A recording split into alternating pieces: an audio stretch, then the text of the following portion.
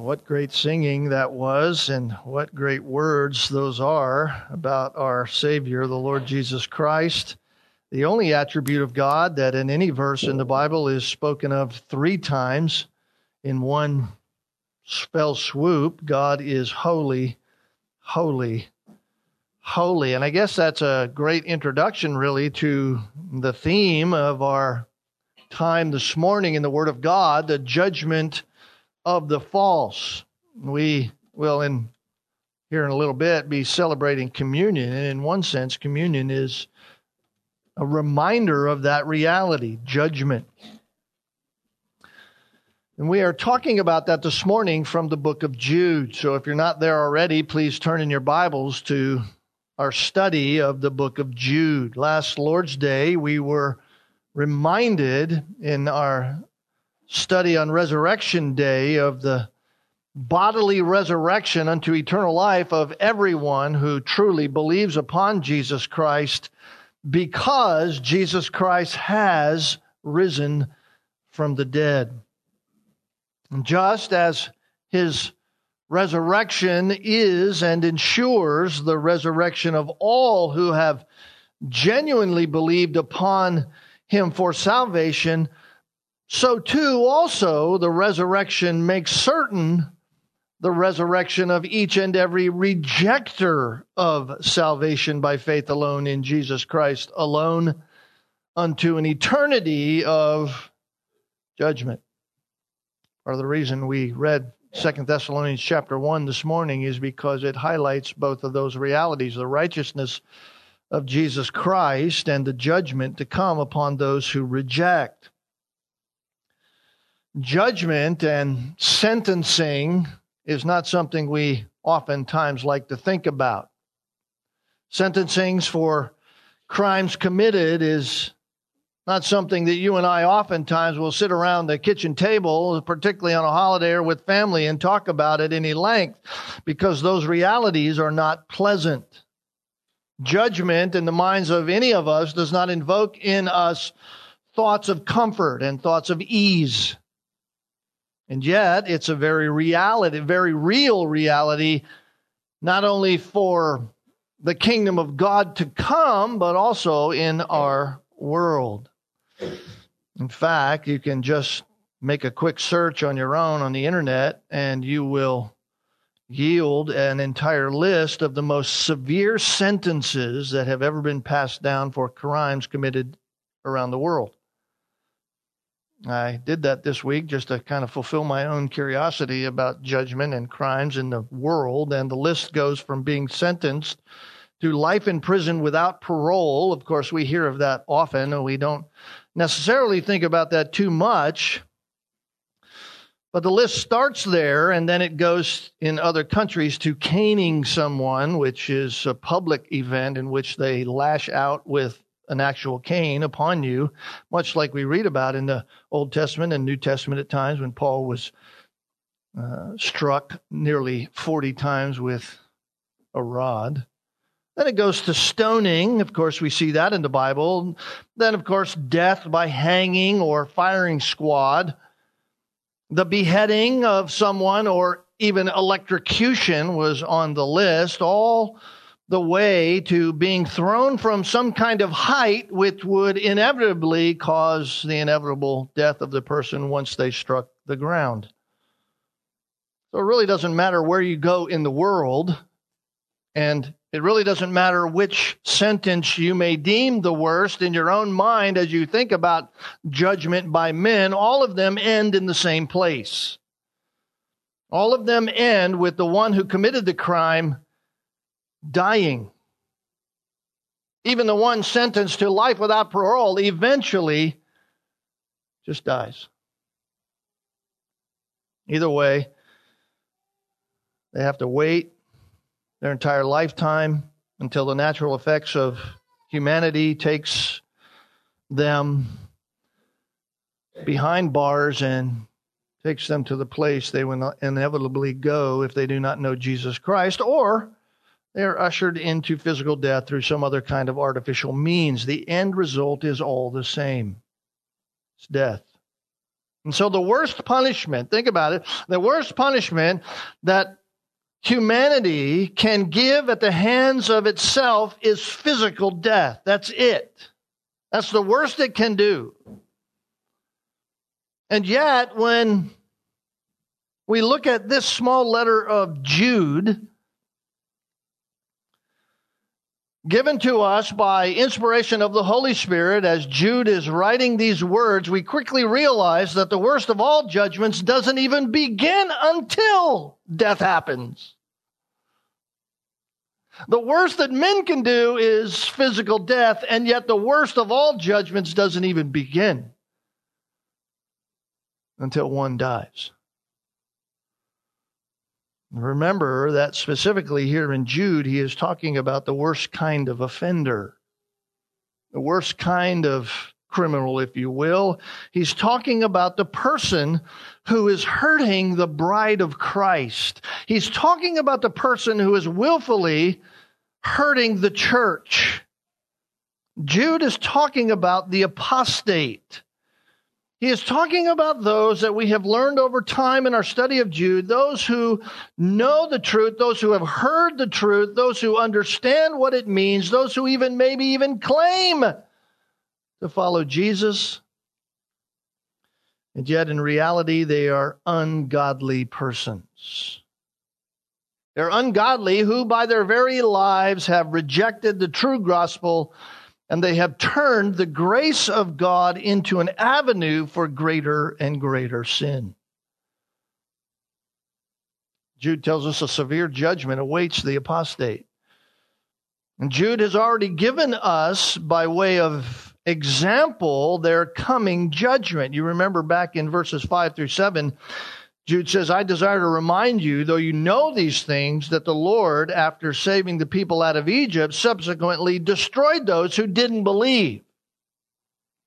They were those who were even part of the national people of Israel, and yet they didn't believe what God was doing for them by way of deliverance. They didn't trust in God, and so God allowed them to perish in the desert in unbelief. And of course, verse 6, angels who did not keep their own domain. Angels who God had created to be holy were unconfirmed in that holiness, decided to disregard their domain, what God had placed them, wanted to follow after, I believe, even Lucifer here was part of this, and swept them away, as the Bible tells us, a third of the angels. They abandoned their proper abode. God has kept them in eternal bonds under darkness for the judgment of the great day. So their worst judgment is yet to come. Even when Jesus was on earth casting out demons, some of them said, don't send us to the abyss. We don't want to go there. Judgment is to come. In verse 7, Jude gives us that third example and says, just like Sodom and Gomorrah, the cities around them, since they, in the same way as these, indulged in gross immorality. So Jude, even here by way of the example of Sodom and Gomorrah, equates what the angels did and equates what unbelieving Israel did as being engrossed in gross immorality. Engrossed in such a spiritual immorality that God judges them in that way. They went after strange flesh. And so God brought fire from heaven upon them. So that's how Jude described them in verses 5 through 7.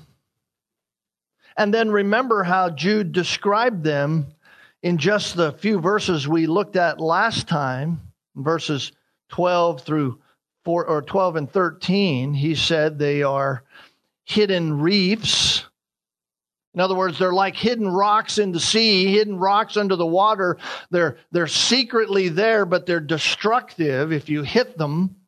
They are selfish. They are useless. They are spiritually dead. They are filthy, and their doom is certain. That's what Jude was saying in verses 12 and 13. Right? They're clouds without water. They have no fear. They're like winds or clouds carried along by the winds, but give no help, no water comes from them. They are trees without fruit. They're doubly dead. They're waves of the sea that cast up their own shame. They're wandering stars. See, all of those things left their proper abode and domain. And now, here in verses 14 through 16, Jude confirms that they have been designated for this judgment. This is now the confirmation of the reality of the judgment to come upon them. Notice what Jude told us at the end of verse 13. He said, they are wandering stars for whom the black darkness has been reserved forever. That's a frightening theme. It's a frightening reality. The reality of black, tormenting darkness forever. And that theme continues in the mind of Jude as he pens these next few sentences in verses 14 through 16. This is the judgment that the Lord will bring upon the willful, ungodly rejecter of Jesus Christ. So this does not come from some earthly entity. This judgment is not passed down from some judge sitting on the quote-unquote Supreme Court of even a country, holding someone accountable by some standard of law that has been exercised by men. No. This is a judgment from the King of Kings. This is judgment from the one who can not simply kill the body, but the one who can ensure that the soul is tormented forever. So let's mark this in our minds this morning as we think about this for the life of those whom we know, the life of the church. This is not myth, this is reality. Mark that in your minds. This is not just words. This is not simply a metaphorical picture. This is not fictional. It is not some oratory legend that Jude has put out there, and we quote these words as if it's some great oratorical kind of speech given, and we need to follow that. No, this is not some parable of some deeper truth that Jude is trying to tell us. This is none of those things. This is real future. The only future that awaits those who are being described here by Jude, this is it. This is it. And so we must take this to heart. We must take this to heart as Christians, as true believers in Jesus Christ. Why? Because just like all that we have learned thus far, all of this is a cautionary warning to us. This isn't a cautionary warning that we can lose our faith. That could never happen. Once you're truly saved in Jesus Christ by faith in Him alone, you can never lose your salvation. No, this is a cautionary tale that these kinds are out there and they have infiltrated the church. This is exactly why Jude is so serious about this from the very beginning. I wanted to write to you about our common salvation. I wanted to talk to you about the things we enjoy, the things we revel in, the things we know about Jesus Christ, but I could not. It's more necessary that I write appealing to you to contend for the faith which was once for all delivered to the saints. Contending must happen from the believer to those who are like this. We contend because it's a warning to us, a cautionary warning to be vigilant. Not simply because of the apostate, but also for the reality that God's judgment is real. God's judgment is real. In other words, and I want to emphasize this as our first point this morning as we walk through this. Point number one is this: God does not make idle threats. God does not make idle threats. I remember years ago when I was listening to Dr. Mark Dever preach, the first time I'd ever heard him preach, he was preaching through Ezekiel chapter 1 and 2. And, you know, Ezekiel's got this mystery about God and all these eyes and the wheels going this way and that way. And being a young man who was in a church preaching. Sometimes when you study the Word of God, you want to try to figure out the most profound reality that's there and see that, because there's a sense in you that you want to be profound when you speak. And so I was thinking, okay, what is Dr. Deborah going to do with this passage? How is this going to be profound? And he said, you know what I realized when I read this passage? Here's point number one. He said, God is not like us. And I thought, how simple and yet how profound. Well, that's the reality we find here in Jude. Jude is simply saying to us in verse 14, God does not make idle threats. God does not make idle threats. The first phrase in this verse is important for us, and it's easy for us to overlook if we are not careful. Because you notice that it says that Enoch prophesied. And that he did that he was the seventh generation from Adam. A couple words there that are included simply for reading. When it says Enoch, the seventh generation is not a word in the original language. It's put there in the New Testament. So it's there simply to flow for us in the English language so that we can read it from that way. But that's what he's saying. Now, if you know anything about the Old Testament, as you do, many of you look at it and read it on a regular basis, the Scriptures do not include Enoch's prophecy. There's nowhere in the Old Testament that you'll find Enoch having a prophecy in this way. And so what Jude is quoting here is what is now labeled in the archives of antiquity as First Enoch. First Enoch. It was a non-inspired book. In other words, it was a book that is not in Scripture. It's not Scripture. But it was something that was very popular among the early Jews. And in that book, by the way, of which today there's only a fragment left of it in Antiquities, but in that book there are these words that are almost verbatim what verses 14 and 15 say. That fragment that is still in existence is the fragment that contains these very words. Isn't that ironic? God in His sovereignty has preserved that portion, I think, just to help us. So Jude seems to be using the words of Enoch here in his inspired words, because we know what Jude wrote is inspired, because all Scripture is inspired by God, Paul said to Timothy, and these are words of Scripture that we have. And therefore, we can at least say that the Holy Spirit has no issue with these words. Because the Holy Spirit's the one who inspires, right? The Holy Spirit's the one who carried them along, as it says in 2 Peter. Even though these words in 1 Enoch are not part of the canon of Scripture, we know that when Jude says Enoch in the seventh generation prophesied, we know that whatever that prophecy said, and we have it here from the words that are close to, if not verbatim, with what is there in 1 Enoch, that it's from the Holy Spirit here. We ask the question, at least if we're thinking about it, does that mean that everything in 1 Enoch should be seen on the same level as Scripture? And the answer to that is no. No. All we know is, at the very least, this statement from Jude is absolute truth.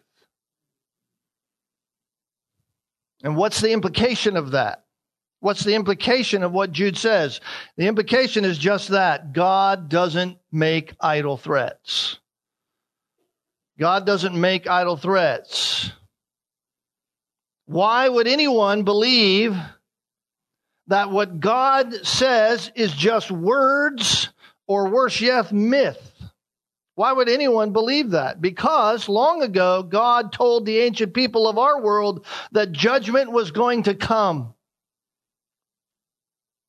You see, people say, well, God's word is really nothing. Really, it's just meaningless. Well, it's just words. It's hyperbole. It's stories. It's myth. It's Aesop fable kind of like words. Really? Well, years ago, God told the ancient people of the world that He was going to judge the world. In fact, it was only 7 generations from the beginning of creation, when Adam was created, that God warned about the judgment. And by the way, God didn't just warn through Enoch. God also warned sometime later when he what? Flooded the earth. Flooded the earth. He flooded the entire earth, which was simply another warning that what God says, God will do. When God says he will do it, God will do it. And so the passage of time doesn't negate the word of God. That's the reality here. God doesn't give idle threats. Just because time passes, just because the clock ticks hours by, doesn't mean that the word of God is negated at any level. What God says, God does. And so Jude says here about these, about who? About those who are feast with you without fear, about those who are clouds without, about the apostate. Enoch also, in the 7th generation from Adam, prophesied. He warned. And God warns simply because he's merciful, simply because he's gracious, simply because God in his righteous character is long-suffering. In fact, the Bible tells us that God does not take pleasure in the death of the wicked. The prophet Ezekiel, in Ezekiel chapter 18 and verse 23, says this, "Do I have any pleasure in the death of the wicked, declares the Lord God, rather than that he should turn from his ways and live?" Again, Ezekiel, in Ezekiel 33, verse 11, God says to Ezekiel, "You say to them," say to Israel, "as I live." I always love when the Lord begins something like that. "As I live." Now, how long is that? Right? That's the implication. We chuckle because we know exactly what that means. It means this is going to be forever kind of language. It's never going to change. I will not change. As long as I live, declares the Lord God, I take no pleasure in the death of the wicked, but rather that the wicked would turn from his way and live. And so he proclaims to Israel, turn back from your evil ways. Why then will you die, O house of Israel? That's God. That's his message. That's his perpetual message to eternity. God gives warning. Why? So that people would turn from their wickedness and be rescued from his judgment. And the wicked are rescued. How? By listening to him. That's the only way we are rescued. This morning I was in our membership class and we were beginning to hear testimonies, and what a joy it is to hear how God rescues the wicked from their blindness, how God takes them from darkness to light. What a joy it is, from the warnings that he gives them about judgment and about their sin and about what they face in the future if they do not. And the wicked are rescued by that, by listening to him, by heeding the warning and repenting of their wicked rejection of him and believing him.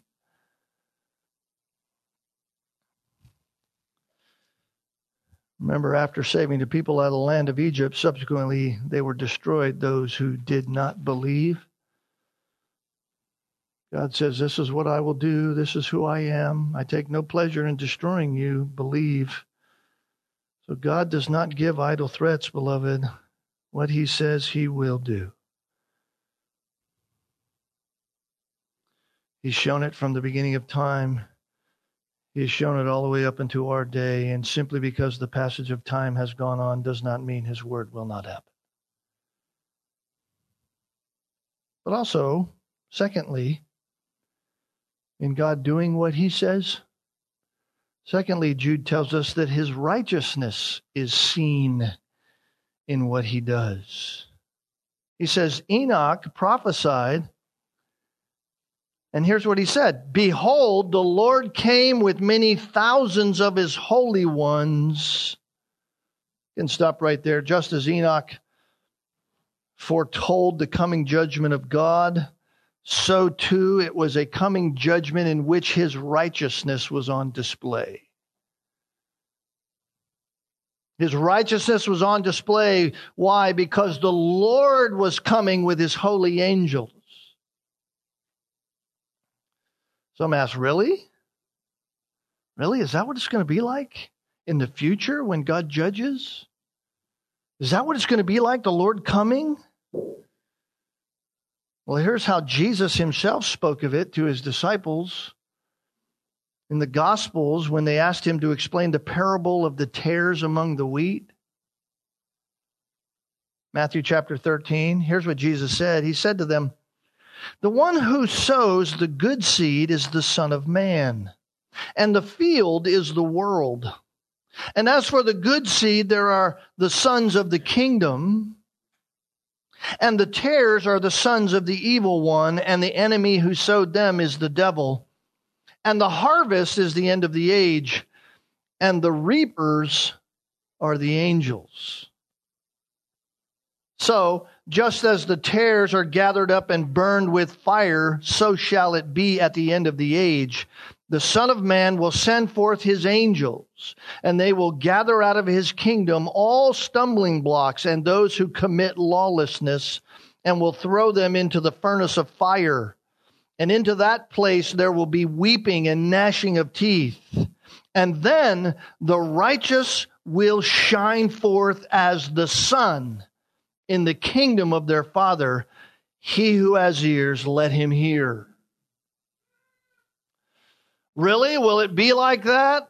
Well, as the Lord lives, you can better believe it'll be like that, because Jesus himself even says it will be like that.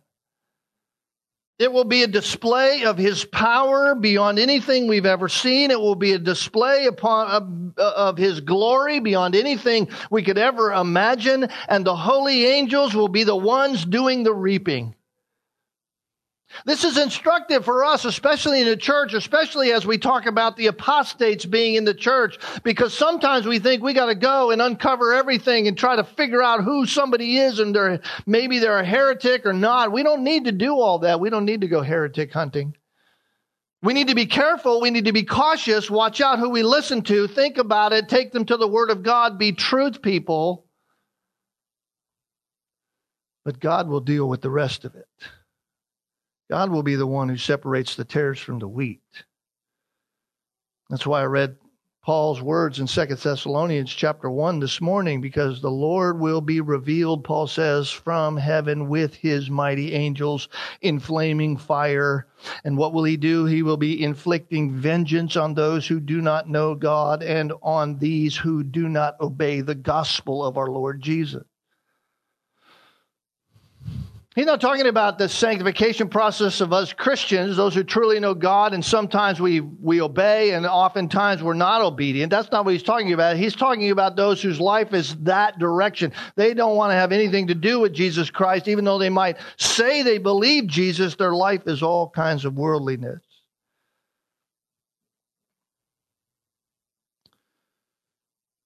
Therefore, while God is not making idle threats, Jude says his righteousness will be on display for every apostate. This will not be a group judgment, as some might mistakenly think. This is not going to be a group judgment. It will be individual. In other words, if one is an apostate, one is a rejecter of God, God has issue with you personally. This is why it's so dangerous to believe that you can have faith based upon the faith of someone else. This is why it's such a heresy that in the Catholic Church, someone will say, oh, we were baptized into grace. Our parents are saved. Our parents believe, they're in the church. And so here we're baptized into the church as well. There's this infusion of grace happening over time. That's a heresy. No, you will stand alone before God. Notice what verse 15 says in Enoch's prophecy, right? End of verse 14, the Lord came with as many thousands of his holy angels to do what? To execute judgment upon all and to convict all the ungodly of all their ungodly deeds which they have done in an ungodly way, and all the harsh things which ungodly sinners have spoken against him. You see that? It's personal. All the things we've done against him. That means that all willful rejectors have a personal violation between them and God. a personal violation. God demands righteousness. God expects righteousness. And through words and deeds, every rejecter has unrighteously spoken against him. This is what makes this so frightening for the apostate. Because the apostate is in the church. It's not just somebody roaming around the world. This is those that have attached themselves to the body of Christ. They have infiltrated the bride of Christ. They are doing damage to the true church. And for God, that is personal. You have attacked his bride. How? Through every ungodly word and every ungodly deed. God is being maligned. His righteousness is being devalued. His glory is being stolen through what you say and through what is done. His honor is being forgotten. It's being diminished. It's being retranslated. It's being redefined in some kind of way. His salvation is being undermined. It is being said that you can get saved in other kinds of ways. And therefore, his son is being shamed and his word is going untrusted. For God, that's personal. Not vindictive, but it is personal. In fact, we are reminded in the book of Acts, before the Apostle Paul became converted, it says he was persecuting the church. He was persecuting the church. He was hurting those who had believed upon the living Christ. He was going after those who were part of the way, as it was called then. He was attacking Christians. He was attacking believers until that fateful day on the road to Damascus to carry out the very destruction that he had orders and letters to go and gather up people and haul them off into prison. As he's confronted there by the risen Lord, and after he had fallen to the ground because the light was so bright he couldn't even see, and the guys around him were so stunned they couldn't even hear what was happening, Paul hears this voice, Saul, Saul, why are you persecuting me? We read that and we know the story, but the reality is Paul was persecuting Christians. He was attacking Christians. He was hauling them off to jail. He was, like they're doing in Canada today, building fences around godly churches. Jesus says, why are you persecuting me? Saul, why are you coming after the church? Why are you coming after the church? Why did Jesus say that? Why? Because to come against the church is to come against him. You attack the church by your own willful rejection of God, God takes it personally. And one day, every rejecter will look into the face of Christ as he judges them. And he will judge them for every ungodly word and every ungodly deed done against him. And Philippians 2 says, and every knee will bow and every tongue will confess that he is Lord.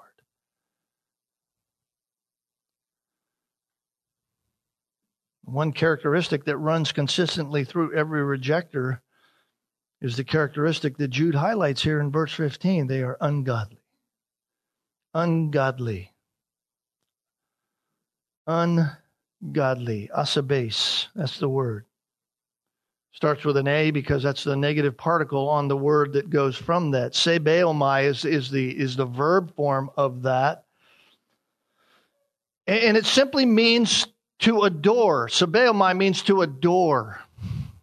Or to have reverence for, or worship, to revere, to have a respectful fear of. They are asabes. They are those who are irreverent. They have no sense in which they are adoring God at all. That's what Jude's saying. They're ungodly. They're not claiming to not know God. They're claiming to know God, and yet here they are in this ungodly way. And how is that ungodliness shown? Through their words and their deeds. And all their words and all their deeds come out as harsh things which they speak against him. And so the ungodly shows no adoration for God, no worship of God, and yet opposite to that is the godly person. The godly person does that. They show adoration and reverence for God and for the things of God, and they fear God.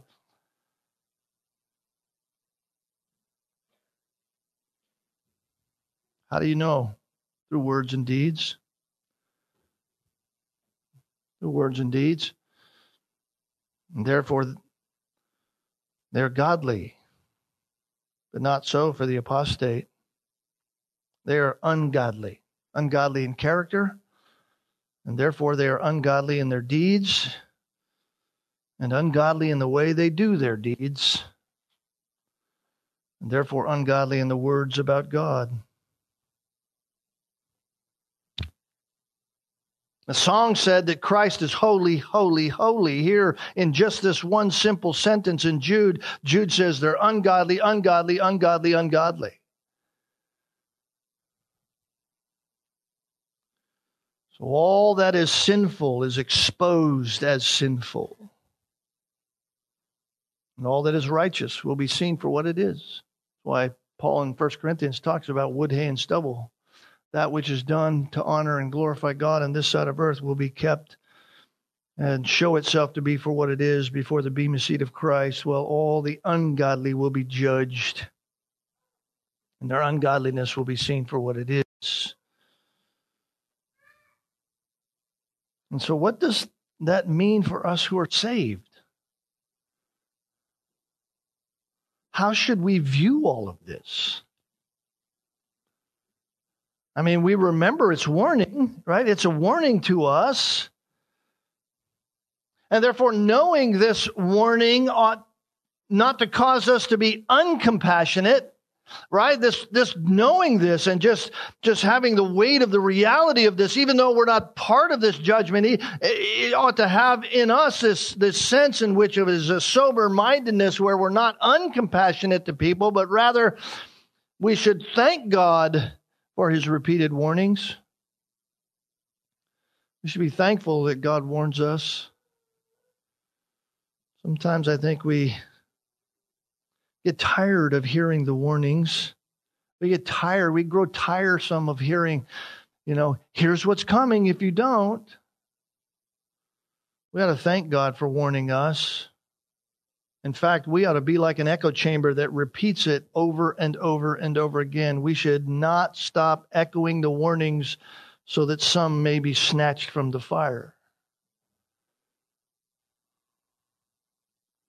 Come to Christ, we say. Come to Christ. Be reconciled to God. Stop rejecting Jesus Christ. That's our echo. That's our warning of judgment to come.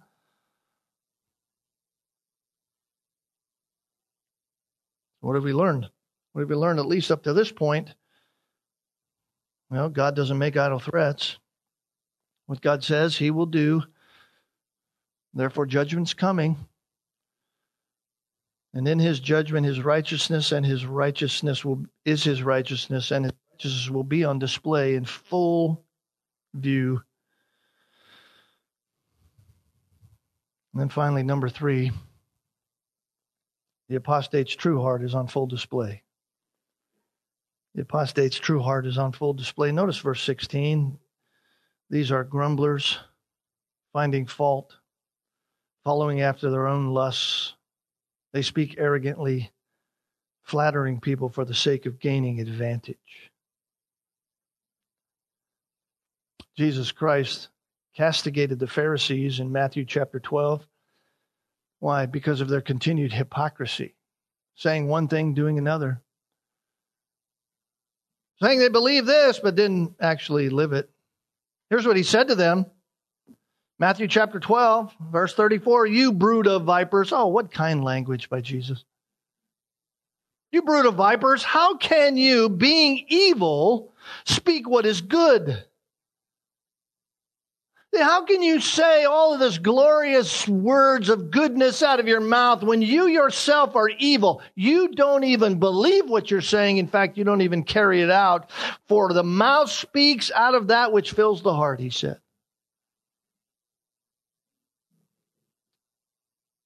Said in other places, by their fruit you'll know them. Matthew chapter 7, by their fruit you'll know them. Apostates are known by their mouths. They're known by their mouths. Notice verse 16 says, first, they are grumblers. Grumblers.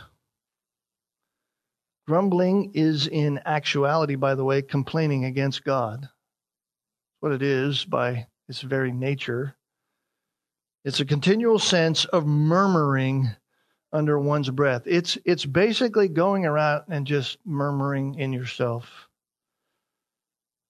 I don't like what's happening to me. I can't believe this is happening to me. Just murmur. Constant murmur. This was the character of Israel. The character of Israel through the Old Testament, continuously over time with God. They just grumbled about whatever God was doing or what he was not doing. This was a conviction upon my heart, even studying this week, because we get in that tendency, right? We're in life. We're going through life. Things are going the way they're going as God has allowed them for the circumstances of our very day and our very hour. And we get into these patterns where we're just murmuring.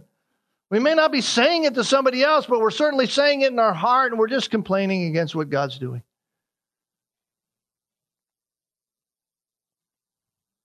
And of course, then that leads to the second in this list, which is finding fault. Finding fault. Some of your translations might even say complainers. Complainers, that's what murmuring does in action. It just comes out in complaining. Complaining is simply that outward expression of a grumbling heart. In fact, the English Standard Version uses the word malcontents.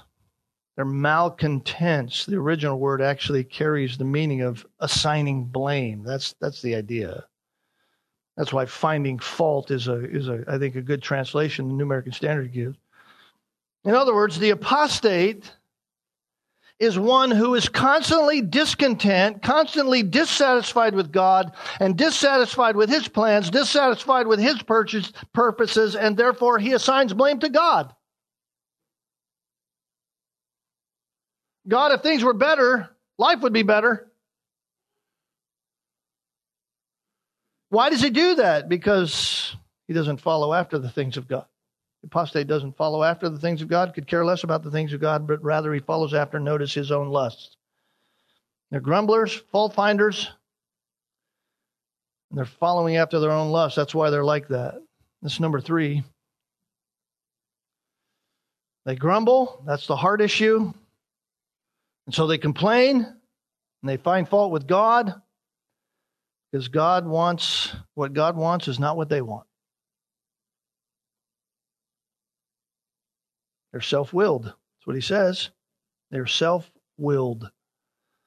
Follow after their own desires. That's the idea. Following after their own lust. Their epithumia, their strong desires, what they want, their own heart. They're not interested in what God desires. They're interested in what they desire. Their own heart is what's on display all the time. And so what happens? They begin to speak arrogantly. Not just about themselves, not just about who they are. Hey, look at me. I'm a pretty big guy. I'm pretty important here. More importantly, they arrogantly speak about what they seem to know religiously, and yet they don't know at all. Remember how Jude described them? They are clouds without water. They look good. They got all the fluff. No help. Nothing nourishing, nothing satisfying, nothing to quench your thirst. They look good. They can even be enjoyable to be around. And I love to see the blue sky with nice fluffy white clouds in it. It's beautiful. Looks clean. Doesn't have anything to help. Therefore, the apostate is like that. They speak arrogantly. They're all talk, but they're no help at all. No substance. They have a lot of spiritual words. They give no help. It's all empty. And so what do they have to refer to? What's the only thing they got to go on? try to entice people by their own flesh. They flatter people for the sake of gaining advantage. They flatter people. So what's Jude saying? He's saying that these kinds of people will tell people what they want to hear just to get what they want. They'll tell people what they want to hear so that it impacts them and they get whatever it is they want.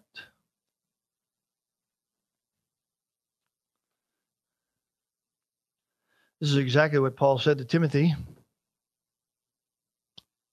2 Timothy chapter 4, I charge you in the presence of God and Christ Jesus, who is judge of the living and the dead, by his appearing in his kingdom, you preach the word, be ready in season and out of season, reprove, rebuke, exhort with great patience and instruction. Why? Because the time will come when they will not endure sound doctrine, but wanting to have their ears tickled, they will accumulate for themselves teachers in accordance with their own desires, and will turn away their ears from the truth and will turn aside to myths. Exactly what we see happening in many places in evangelicalism today. Teachers who will say whatever they need to say for the sake of gaining advantage. This whole reality and heresy of the social justice movement infiltrating the church is part of that. Don't buy off on it. It's a lie. They're flatterers. What they say simply because they know people want to hear it. They're master manipulators. That's what Jude's saying. They're master manipulators. Remember that from Numbers chapter 16? In fact, I think it's important we hear this again. I want us to go back there for a moment. Numbers chapter 16. I think this is a good place for us to kind of end our time this morning.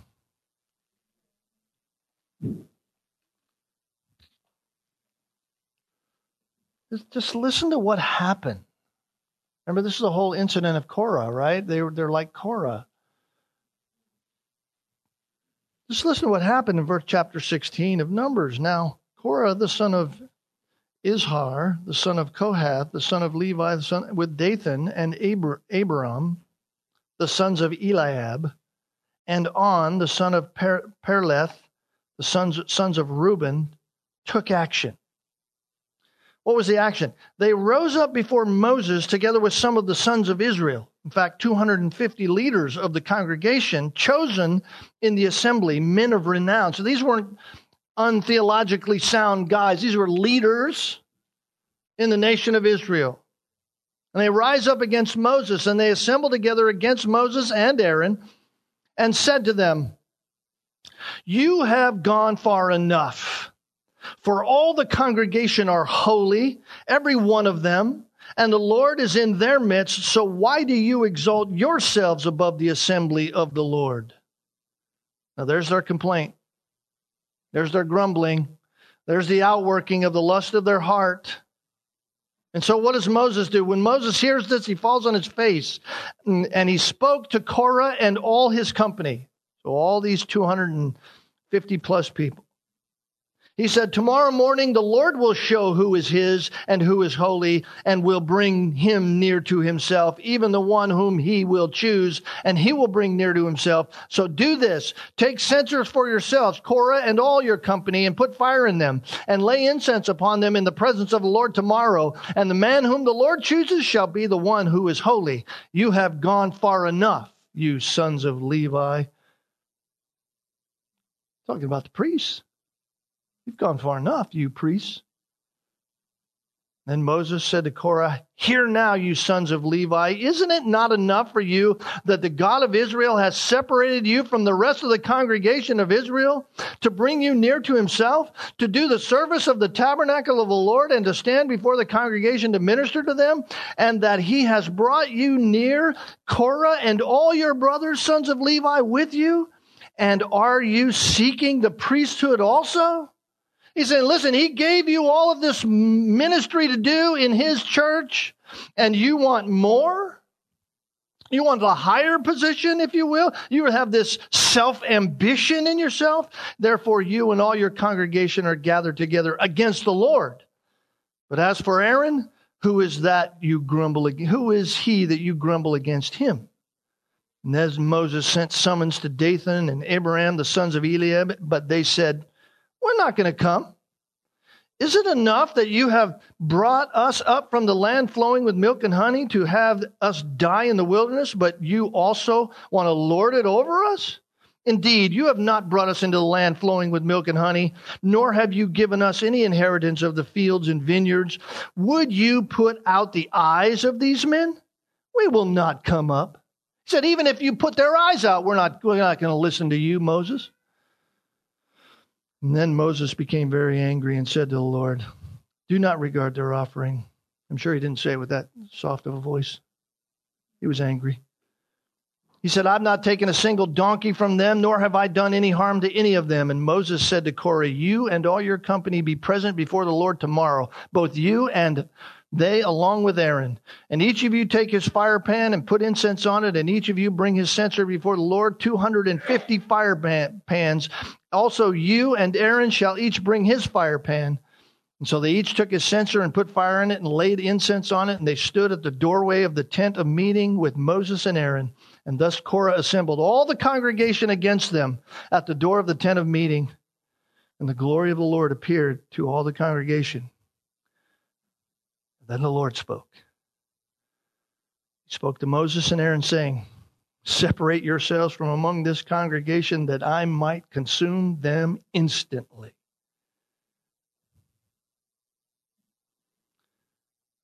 Now, if you and I were standing there at that time, we'd have said, fine, have it your way. Right? That's where our heart goes. Fine, have it your way. Notice what Moses does. Moses and Aaron fell on their faces and said, oh God, you God of the spirits of all flesh, when one man sins, will you be angry with the entire congregation? In other words, Lord, these guys are leading the case. They're leading the cause. Don't consume those who have been swept up in their foolishness. And then the Lord spoke to Moses, saying, speak to the congregation. Get back from around the dwellings of Korah, Dathan, Abiram.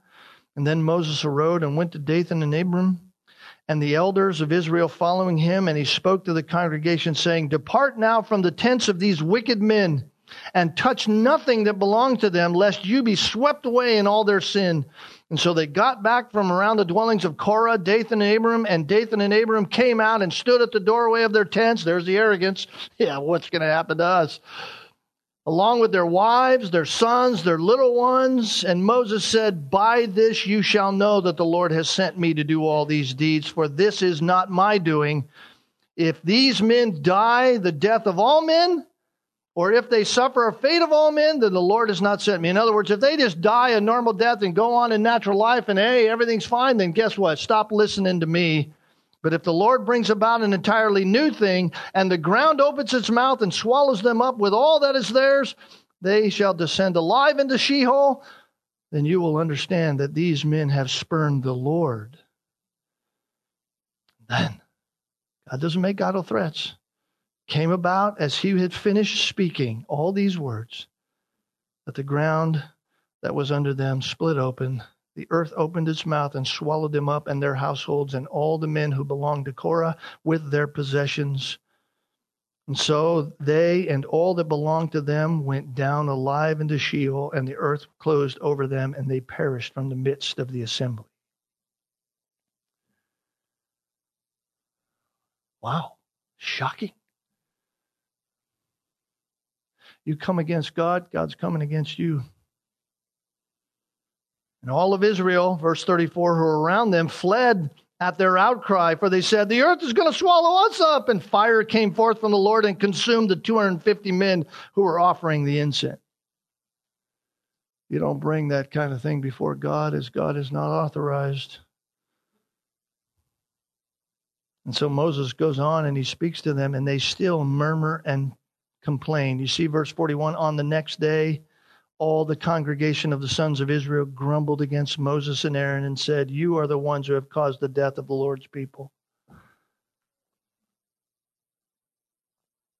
And it came about that when the congregation had assembled against Moses and Aaron, that they turned toward the tent of meeting, and behold, the cloud covered it, and the glory of the Lord appeared. Then Moses and Aaron came to the front of the tent of meeting, and the Lord spoke to Moses, saying, "Get away from this congregation, that I may consume them instantly." Moses fell on their faces. "Take your censers," Moses said to Aaron, "take your censers and put fire in it from the altar and lay incense on it." In other words, do what you are required by God to do as the priest of this place, and bring it quickly to the congregation and make atonement for them, for the wrath of God has gone forth from the Lord, and the plague has begun. In other words, from that very moment that God said, "Get away from them," God had sent a killing plague instantly, and people were dropping like flies. It wasn't, "Oh, gee, I feel ill. I think I might be sick." No, they were dropping like flies. And then Aaron and Moses had spoken and ran into the midst of the assembly, for behold, the plague had begun among the people. So he put on the incense and made an atonement for the people, and he took his stand between the dead and the living, so that the plague was checked. But by that time, those who died by the plague were 14,700. I mean, people were dropping all over the place. Besides those who had died on account of Korah. And Aaron returned to Moses at the doorway of the tent of meeting, because the plague had been checked.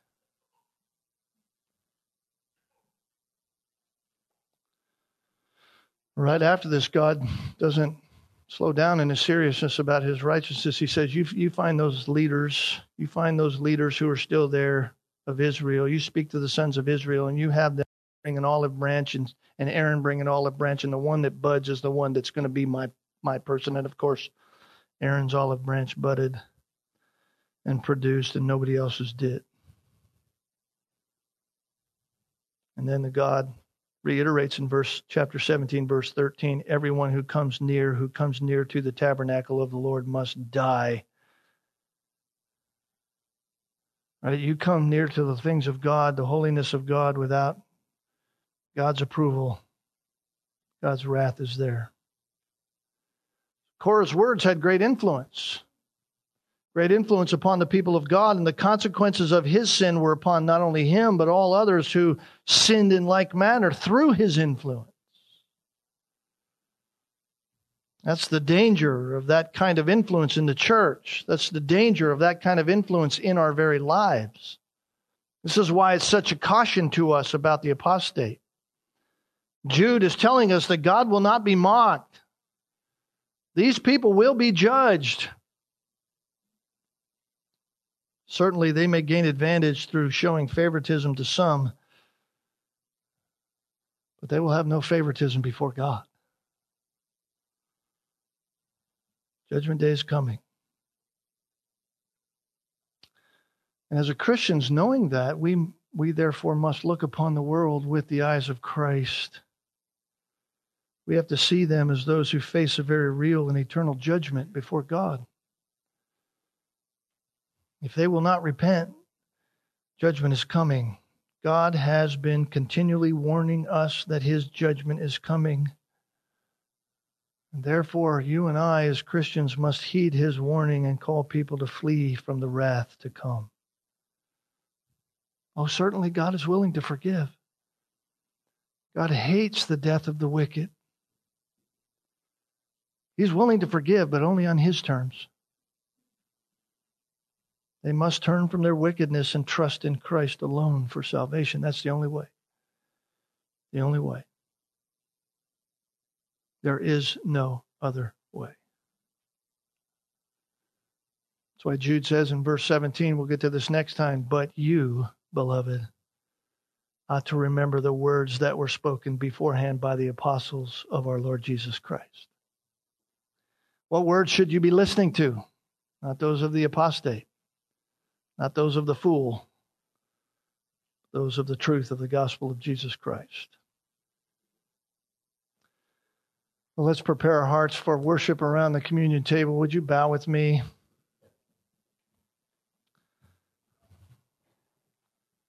Father, we're thankful for hearing these words of sobriety.